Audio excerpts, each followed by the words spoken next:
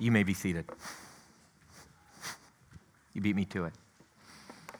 Good morning, church. Good morning.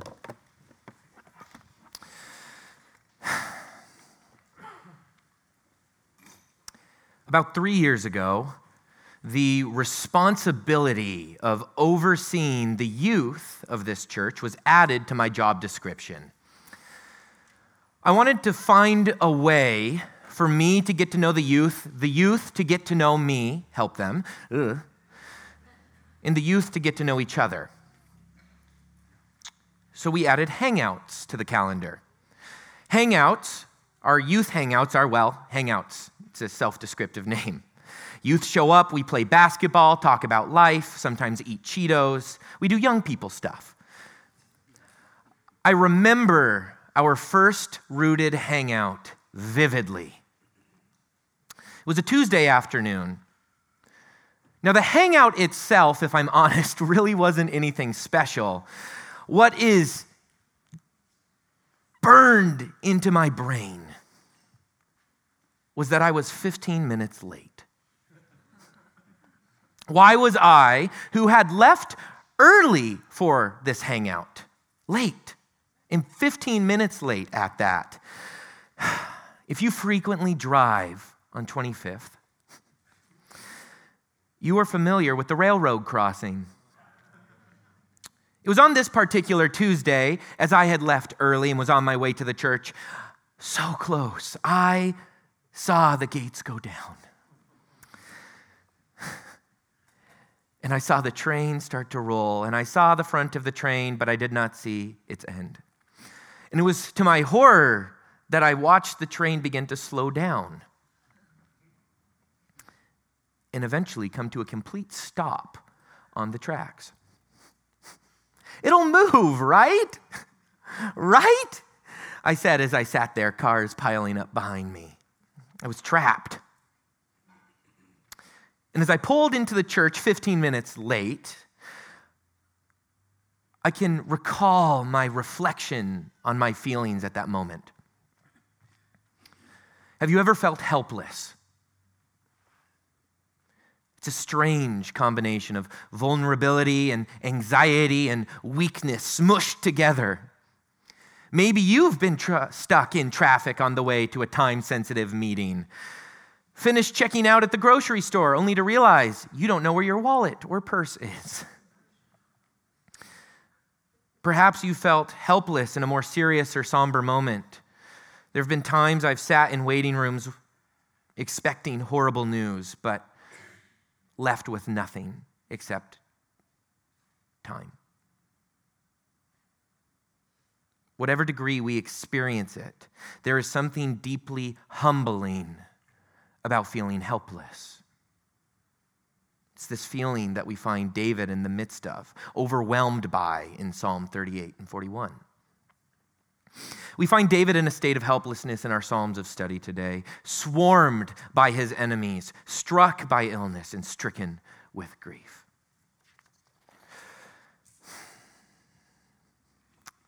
Psalm 38 and 41 have much in common.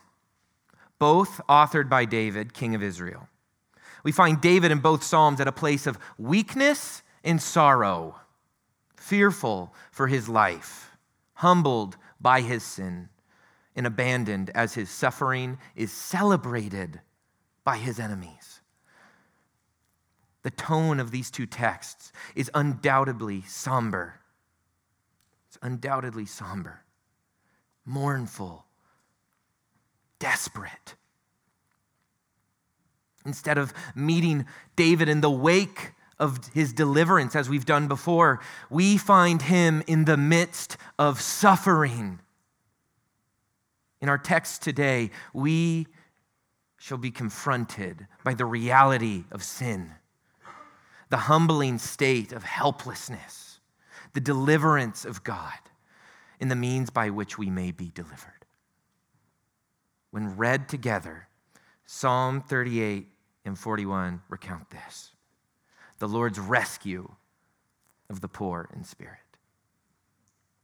The Lord's rescue of the poor in spirit. To start our study, we find ourselves first diving into Psalm 38. Psalm 38 falls into a category of psalms called the penitential psalms. This is a title given to the psalms that serve as both personal and corporate prayers of confession and repentance for sin. Psalm 38 is a psalm that will deal with confession and repentance for sin.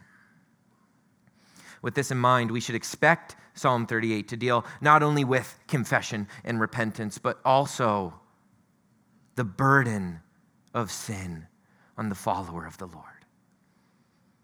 This burden makes up our first point, the weight and wages of sin. The weight and wages of sin. Though we find this idea present in both Psalm 38 and 41, it's more in focus in the first of our two psalms. If you will, open with me to Psalm 38. Let's read along, starting in verse 1 and ending in verse 8.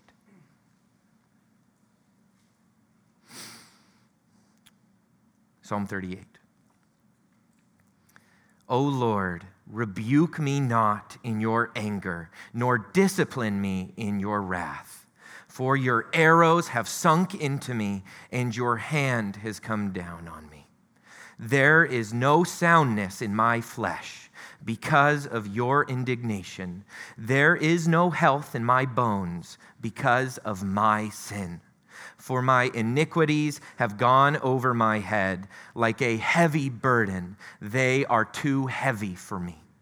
My wounds stink and fester because of my foolishness. I am utterly bowed down and prostrate.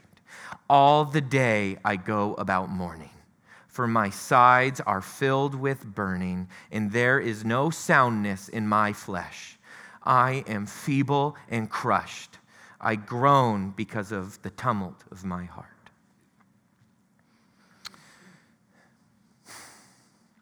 In Psalm 41:4, David offers the same cry in a more concise statement.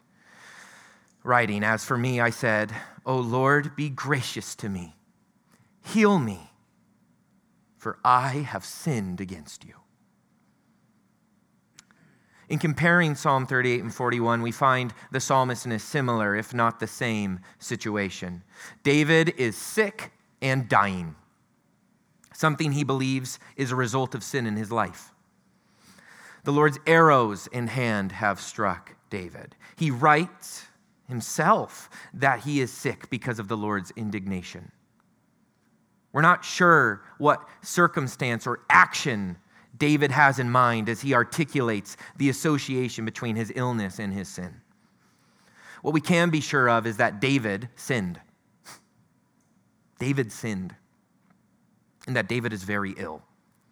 Whatever this illness was, David senses the nearness of death, as does his enemies. We find their plans to strike while he is weakened in Psalm 38, and their hopes for his nearing demise in Psalm 41. For the present moment, our focus is not on his enemies. Instead, we look to their observations. David very well could be nearing his final hour. As we ponder David's words, we find a difficult question stir in us. Do bad things happen to the bad things that happen to us? Do they correlate? Do they correlate to the specific sins that we've committed? The disciples seem to have such an understanding, or thought they did, of sin.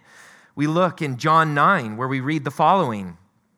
As he, Jesus, passed by, he saw a man blind from birth.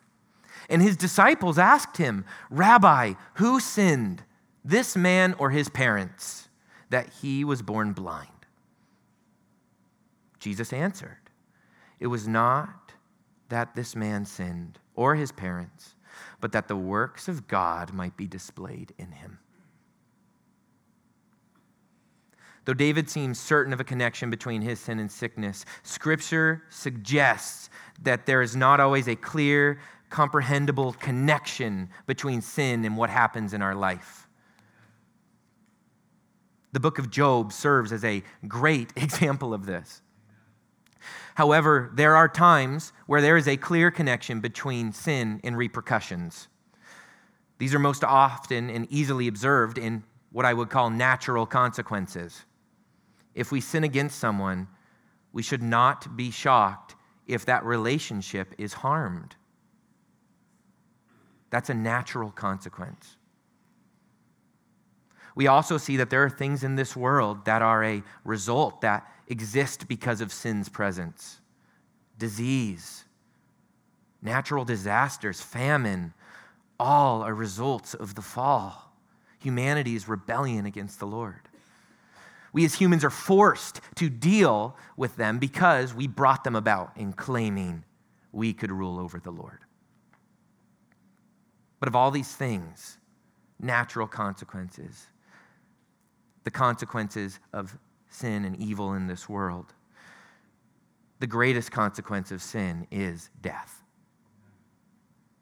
The greatest consequence of sin is death. Sin and death are not coincidentally connected. We find their connection first in Genesis 2:16 through 17. The text reads, "And the Lord God commanded the man, saying, 'You may surely eat of every tree of the garden. But of the tree of the knowledge of good and evil you shall not eat. For in the day that you eat of it, you shall surely die.'" Our clearest scriptural connection, though, I believe, is found in Romans. For the wages of sin is death. If it wasn't clear enough in Genesis, Paul clarifies it in Romans. The wages of sin is death. Humanity, church, has both earned death through their sin and is dead because of their sin. When we speak of death, we often mean a physical one, our bodies failing. However, Paul in Ephesians describes all humanity as presently dead. Presently dead. When we speak of death, we must consider it in the context of the Lord as life. And if this is the case, then spiritual death is separation from the Lord.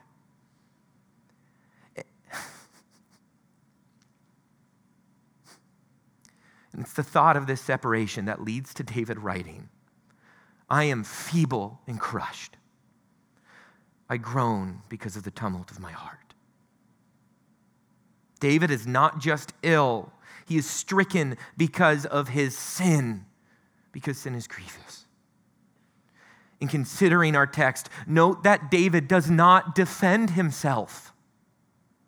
He doesn't defend himself. He knows the wages of his sin. This truth crushes David because David knows God is life and sin is death. And if left to himself, David would surely be dead and would surely die. That David was dead and would surely die. Christians exist in a strange balance on this world. One of freedom from sin, yet the need for continual repentance from it. The antinomian gospel, one that claims that we should go on sinning, that grace may abound, tells its adherents that the Christian can do whatever he or she pleases, for the blood of Christ can atone for it. Do whatever you want. It doesn't matter. Jesus was enough. Paul offers what I would call orthodox perspective on such a proposition in Romans again. Paul writes, "Are we to continue in sin that grace may abound? By no means. How can we who died to sin still live in it?" How can we who died to sin still live in it? If the Christian is to grow more into Christ-likeness, then we should grow in our hatred of sin, not our love of it. God hates sin. Do you? Do you despise sin? At its essence, sin stands in direct opposition to who the Lord is. Yet do we find our rebellion easy to excuse when it benefits us? Do we give it allowance when no one is watching? Do we tolerate certain sins because we believe that they aren't as bad? In blindness, we think we can simply categorize sin by what we do. Yet the problem is that sin has pervasively saturated our being. It's not an issue of what we do, but an issue of the posture of our hearts, of who we are apart from God. So here we find not only David, but humanity crushed under the weight and wages of sin. We cannot ignore the truth. Instead, we must face it, church. Sin is death. And by our own efforts, we are unable to free ourselves from its power. This sinful nature in humanity writhes at the possibility that we are enslaved to something. How ironic. Yet we are, and humanity has spent its time outside of the garden attempting to produce salvation for itself apart from the Lord. We are horrified of the fact that we are helpless. Yet it is only in realizing our desperation that we can experience deliverance from our depravity. We cannot save ourselves. And so stands our second point: total helplessness before God. Total helplessness before God. In a state of helplessness is where we find David in these Psalms. He has acknowledged sin and its consequence. But if illness were not enough, we find David isolated from his friends and family, betrayed by those he considered close, and slandered by his enemies. Looking to Psalm 41, 5-9, we can read, "My enemies say of me in malice, when will he die and his name perish? And when one comes to see me, he utters empty words, while his heart gathers iniquity. When he goes out, he tells it abroad. All who hate me whisper together about me. They imagine the worst for me. They say, a deadly thing is poured out on him. He will not rise again from where he lies. Even my close friend in whom I trusted, who ate my bread, has lifted his heel against me." David, the mighty king of Israel, the powerful warrior and hero of his people, finds himself weak, betrayed, and alone. Those he thought to be his friends have even turned against him to do him harm. Psalm 38, verses 9-20, further describe David's feelings. "O Lord, all my longing is before you. My sighing is not hidden from you. My heart throbs, my strength fails me, and the light of my eyes, it also has gone from me. My friends and companions stand aloof from my plague, and my nearest kin stand far off. Those who seek my life lay their snares. Those who seek my hurt speak of ruin and meditate treachery all the day long. But I am like a deaf man, I do not hear. Like a mute man who does not open his mouth. I have become like a man who does not hear and in whose mouth are no rebukes. But for you, O Lord, do I wait. It is you, O Lord my God, who will answer. For I said, only let them not rejoice over me, who boast against me when my foot slips. For I am ready to fall, and my pain is ever before me. I confess my iniquity. I am sorry for my sin. But my foes are vigorous. They are mighty, and many are those who hate me wrongfully. those who render me evil for good, accuse me because I follow after good. David's enemies, quite simply, hope for his death. And from what we can tell, it seems as if what they hope for will come true. He is repentant, sorry for his sin, and accepting of its consequences. Yet the enemies of David do not relent in their attempts to harm him. We discovered that these enemies are not followers of the Lord, but those whose hearts are filled with iniquity and who hate what is good. In fact, these foes of David seek to do him harm because of David's association with the Lord, the source of goodness. Yet David refuses to respond to them. Instead, David cries out to the Lord.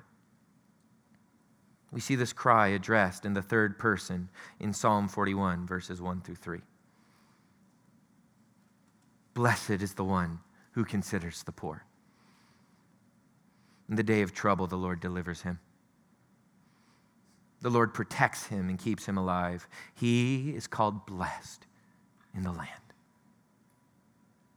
You do not give him up to the will of his enemies. The Lord sustains him on his sickbed. In his illness, you restore him to full health. This short section of Psalm 41 has much to unpack. First, we must observe that the desire of the wicked is in contrast to the work done by God. David, on his sickbed, prays that the Lord would restore him to full health. The wicked hope that David's illness leads to his death. In describing those blessed by God, we find the comment that the Lord does not give his people up to the will of the wicked. Do you see David's argument? Lord, restore me. The wicked wish for my death. You restore your people. We see that for the Lord to raise David up in grace would even be permission for David to repay his enemies for their deceit and malice. This is imprecatory. David is praying for the destruction of the wicked, their end. Yet this is only possible if David is saved. In his present state, it will be him who perishes. In David's present state, it will be him who perishes. David refuses to act against his enemies unless the Lord heals him. David gives no answer to their slander and cruel words. Instead, we see that David asks the Lord to answer them. David asks the Lord to answer. In asking for God to heal him and not surrender him to his enemies, David is grouping himself into the category of those who consider the poor. Scholars actually find this statement in verse 1 a bit tricky. David, in writing this, means something. What is it? Does David mean that those who think about the financially destitute are blessed? Is this a statement about considering the financially poor? I'm convinced there's more here. We find an essential interpretive piece to understanding what David is saying, buried in some fairly confusing language in both the English and the Hebrew. Specifically, drawing it out with some biblical theology to help strengthen the case. I would say an alternative way to understand the first line of verse 1 is, blessed is the one who meditates what it is to be poor or weak. Again, blessed is the one who meditates what it is to be poor or weak. If you're familiar with the Sermon on the Mount, you'll be familiar with Christ's opening statement, blessed are the poor in spirit, for theirs is the kingdom of heaven. The words of David and Christ are not coincidentally similar. They are providentially similar. Blessed is the one who knows what it means to be poor in spirit, church. in the day of trouble, the Lord delivers him. To be poor in spirit is to know we cannot spiritually provide for ourselves. We have nothing good, and without someone intervening on our behalf, we are doomed to persist in our state of death. The poor in spirit are the spiritually helpless, and those who realize it. For David, this concept was situationally relevant. If the Lord did not intervene, David would die of his illness. There was nothing David could do but cry out to God, for only God could restore his life. Twice in Psalm 41, we find David ask the Lord to be gracious to him. Why appeal to unmerited favor, undeserved blessing? It's because David does not deserve to be saved. Brothers and sisters, we cannot save ourselves. We cannot rescue ourselves from death. We must face the fact that the chains binding sinners to death cannot be loosed by our own efforts, as hard as we may try to prove otherwise. Our works to bring about our salvation are rags, failed attempts to demonstrate our deity that only prove our arrogance and fallen nature. And when they collapse, too often we try to rebuild our paper towers. Instead, we must bow our hearts in weakness, in our helplessness. We are helpless.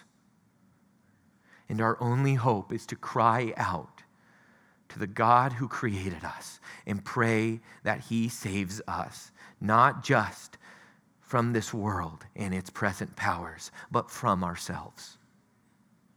Not because we deserve it, but because God is gracious. Because God is gracious. We exist in a state of total helplessness before God. Helplessness, church, is a severe state, and certainly one of neediness. If you haven't noticed, these Psalms are desperate cries. David is not coming to the Lord worthy of his rescue or praise. We find him in a spot of brokenness and sorrow, the light in his eyes fading, and the weight of his sin crushing his soul. And the Lord delivers David in the midst of it. This is our third point. God delivers us in the midst of our brokenness. God delivers us in the midst of our brokenness. In Psalm 41, after considering his illness and abandonment, we find David writing this. By this I know that you delight in me. My enemy will not shout in triumph over me, but you have upheld me because of my integrity and set me in your presence forever.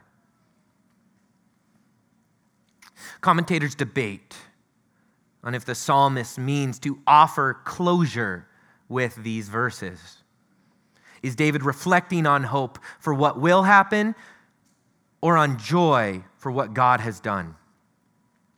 In either case, we have the gift of hindsight, which reveals that the Lord delighted in David and that his enemies did not triumph over him. David can say that the Lord delights in him, for David is the Lord's. This truth offers answers to the end of Psalm 38. The Lord has not forsaken David. The Lord has not gone far from David. The Lord has made haste to rescue David. The Lord is David's salvation. The Lord is David's salvation. As we've seen in Psalms before, David's hope for deliverance is not merely an earthly one, but one of eternal hope. Because of his integrity, the Lord has upheld David and set him in his, the Lord's, presence forever. We must remind ourselves that David's integrity is not a statement of perfection or worthiness. It's a statement of a faithful and repentant heart. Dare we say, poorness in spirit. What is a faithful and repentant heart, church? One that clings to God, that loves the ways of the Lord, that turns away from sin, and that confesses it is prone to wander and relies on God for its hope and salvation. Such a heart is one of the clearest signs of a Christ follower on this earth. David, delivered from his illness, his sins, and his enemies, finds resolution. What does the Lord deliver us from? Scripture tells us that we are delivered from the flesh and its fallen desires. We're delivered from spiritual darkness, Satan and his demons, who deceived us into believing good is evil and evil is good. We're delivered from the world, the things we hope can save us that inevitably crumble to dust. We're delivered from God's wrath, the consequence of our rebellion and sin that we rightfully deserve. We are delivered from death. Both spiritual death that separates us from the Lord and physical death from which all the Lord's people will one day rise from to join the Lord in his restored kingdom for all eternity. So then, who does God deliver? Church, the Lord delivers those who were dead in their trespasses and sin, children of wrath. And it is by his mercy and grace that we may now call ourselves children of God. For we have been brought out of our condemnation and into new life. God does not wait to deliver us until we tidy up our lives and figure it out. God has not offered us a bar of supposed good works to achieve before we are brought into his presence. Instead, we find hope in the Lord in moments where we realize our works have amounted to nothing and our supposed self-achieved righteousness is fraudulent at best. God looks upon us in our helplessness and delivers us in the midst of it. There is a reason, church, that we call it being saved. It's called being saved. Salvation is not for people who think they can make a strong case for their own righteousness, but for those who are brought low in the universal truth that we might only be called righteous if made so by the Lord. Consider the following interaction between Christ and the Pharisees. The Pharisees and their scribes grumbled at Christ's disciples, saying, "Why do you eat and drink with tax collectors and sinners?" And Jesus answered them, "Those who are well have no need of a physician, but those who are sick. I've not come to call the righteous, but sinners to repentance." Is Jesus here saying that the Pharisees have achieved this righteousness? They have it all put together. Christ actually helps us in answering this question as he further explains this idea in the parable of the Pharisee and the tax collector. We read that two men went up into the temple to pray, one a Pharisee and the other a tax collector. The Pharisee, standing by himself, prayed thus, "God, I thank you that I am not like other men, extortioners, unjust, adulterers, or even like this tax collector. I fast twice a week. I give tithes of all that I get." But the tax collector, standing far off, would not even lift up his eyes to heaven, but beat his breast, saying, God, be merciful to me, a sinner. I tell you, this man went down to his house justified rather than the other. For everyone who exalts himself will be humbled, but the one who humbles himself will be exalted. Blessed are the poor in spirit. In these analogies, we see the heart of the Christian and of Christ revealed. God is not looking for us to lie to him and pretend that we are sinless, for we are not. He calls those whose souls are weary and burdened. Come to me, all who labor and are heavy laden, and I will give you rest, says the Lord. Take my yoke upon you and learn from me, for I am gentle and lowly in heart, and you will find rest for your souls. For my yoke is easy and my burden is light. How do you approach the Lord? Do you appeal to him with your works in hopes that he might in turn offer you blessings? Do you adorn your soul in trinket works that only you find value in? Were you desperate and needy, church, realizing your certain doom if left to your own devices and efforts? May we be spiritually poor, aware of our spiritual helplessness, and therefore grateful for God's perfect deliverance. And as we ponder this, we must also realize what God delivers us into. There are some that would tell you God gives us health and wealth. They hope to make this earth their heaven, a heaven in their own image. I fear these people do not know the God of the Bible. In considering many of Christ's remarks, to be saved by God is to be brought into animosity with this world. The early church was persecuted for its beliefs, and persecution for submission to the Christian God is not a relic of the past. How could it be worth it? For the Christian, death is now an odd thing.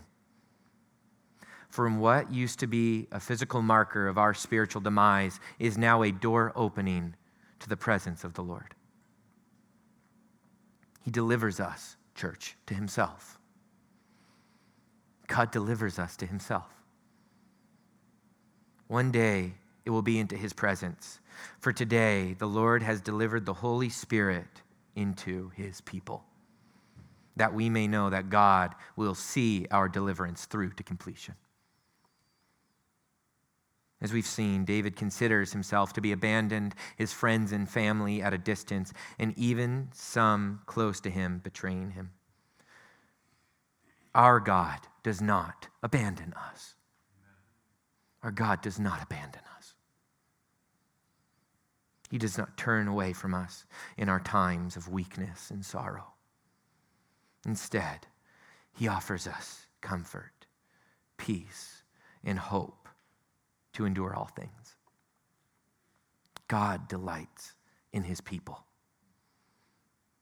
He delights in us. And he will not let our enemies of sin and death conquer us, church. As we're now well aware, the Psalms are saturated with the gospel.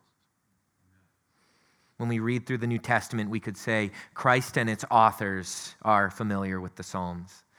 I would actually say that the Psalms are familiar with Christ. Our two Psalms, 38 and 41, find connection with the last chapters of the Gospels, spanning from the Last Supper to the death of Christ. 38 and 41 point to the suffering, the crucifixion, and the death of Christ. Our final point is an acknowledgement of this. God delivers us through Christ Jesus. God delivers us through Christ Jesus.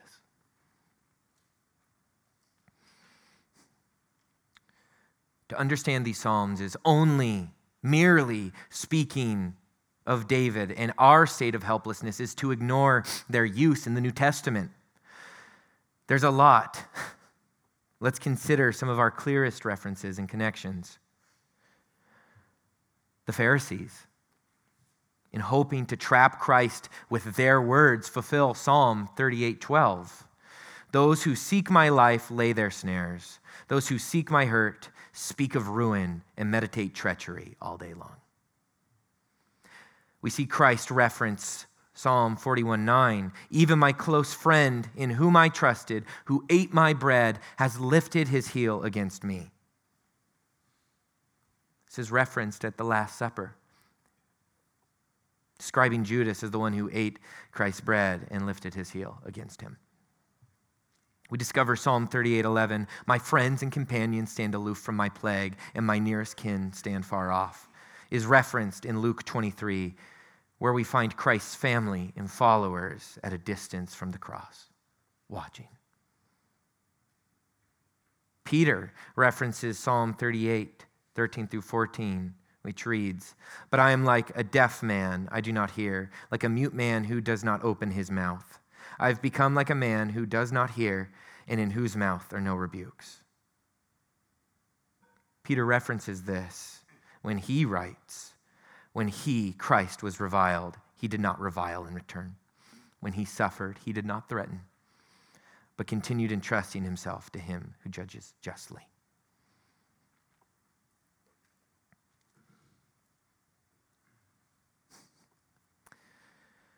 What of Psalm 41:11 through 12? By this I know that you delight in me. My enemy will not shout in triumph over me, but you have upheld me because of my integrity and set me in your presence forever. These two verses describe Christ's resurrection and ascension. David offers us an introduction to the perfection of Christ. It's an introduction to the perfection of Christ, who was made low for our sake, who was despised and rejected by those he came to save, tortured despite doing no wrong, who made our sins his own and suffered greatly for them. It is from the riches of Christ that we, the poor in spirit, are provided for. Christ provides for us. The Lord provides for the poor in spirit. He has given us a sacrifice that we may be forgiven for our sins. He has given us a place in his kingdom, a hope for tomorrow, a peace that surpasses all understanding, and life eternal. What can we provide for ourselves?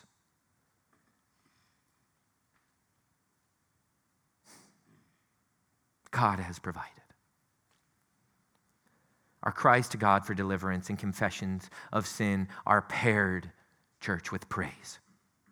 Like the tax collector who stands at a distance and cries out, so must we cry to the Lord. Do not grow proud, but remember that we are no less saved by Christ today than yesterday. Every hour, church, we need him. Churches, I needed the Lord yesterday, so I need him now. And though I stand rescued, I cannot grow complacent in my sin. So still I cry out to God that I need him, knowing he hears me and answers my prayer with the peace only the work of Christ can provide. Just as much as the day you confessed Christ as Lord, so you need him today. For without him, we would remain in our spiritual poverty and death. We are delivered from the wages of sin, yet we still cry out to the Lord, for we know his answer. We know the Lord's answer. And so our cries for mercy and grace are followed by worship of the Savior who has delivered us, the poor in spirit. Yet with all of this being said, still there is one more verse at the end of Psalm 41. A break from the flow of the rest of the poem. We find a doxology, a single verse of praise that closes out not just this psalm, but the first book of Psalms. It reads, "Blessed be the Lord, the God of Israel, from everlasting to everlasting. Amen and amen." Zechariah, father of John the Baptist, spoke this at the birth of his son. "Blessed be the Lord God of Israel, for he has visited and redeemed his people and has raised up a horn of salvation for us in the house of David, his servant David, as he spoke by the mouth of his holy prophets from old, that we should be saved from our enemies and from the hand of all who hate us, to show the mercy promised to our fathers and to remember his holy covenant, the oath that he swore to our father Abraham, to grant that we, being delivered from the hand of our enemies, might serve him without fear." Filled with the Holy Spirit, Zechariah opens up his prophetic praise by quoting Psalm 41:13. Again, this is not a mere coincidence. This is providential, God at work. The Lord has visited us. He has saved us from the hand of sin. He has shown mercy and remembered his covenant, that we now may serve him without the fear of death. This prophetic statement is an answer to Psalm 41. We find our answer in Christ, which is who this prophecy speaks of. Our praise, church, will be everlasting, echoing between the measureless walls of eternity. The prayer of Zechariah is our answer. Christ is our deliverance. Blessed be the Lord. God has given us his Son, church, so that we may live. So how then shall we live? We must live as people deeply aware of our spiritual poverty. Still, we need him today. When we live aware of our need of God, our helplessness, our eyes are open to the riches of God's mercy. Our works are not what God has asked for. He has provided. If we are to bring something before God, let it be our neediness, our helplessness, our state of despair, and then our praise. Amen. He is the God who saves, the God who provides, the God who delivers the poor in spirit. Will you pray with me?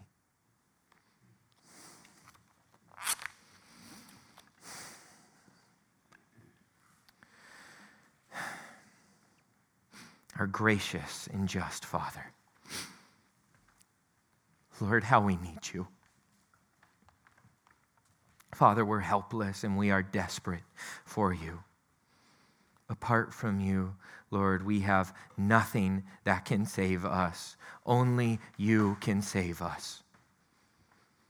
Father, give us repentant hearts, hearts that despise sin and love you.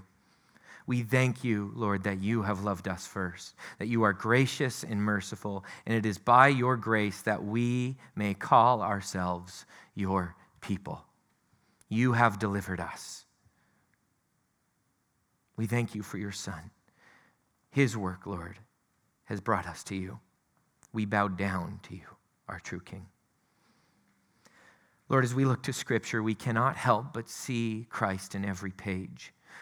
Lord, we see you keep your promises. In you we trust that you will deliver us into eternal life. Give us the hope that surpasses all understanding, that you have seen our neediness and have provided what we could not. In the name of Christ Jesus our Lord, we pray these things. Amen.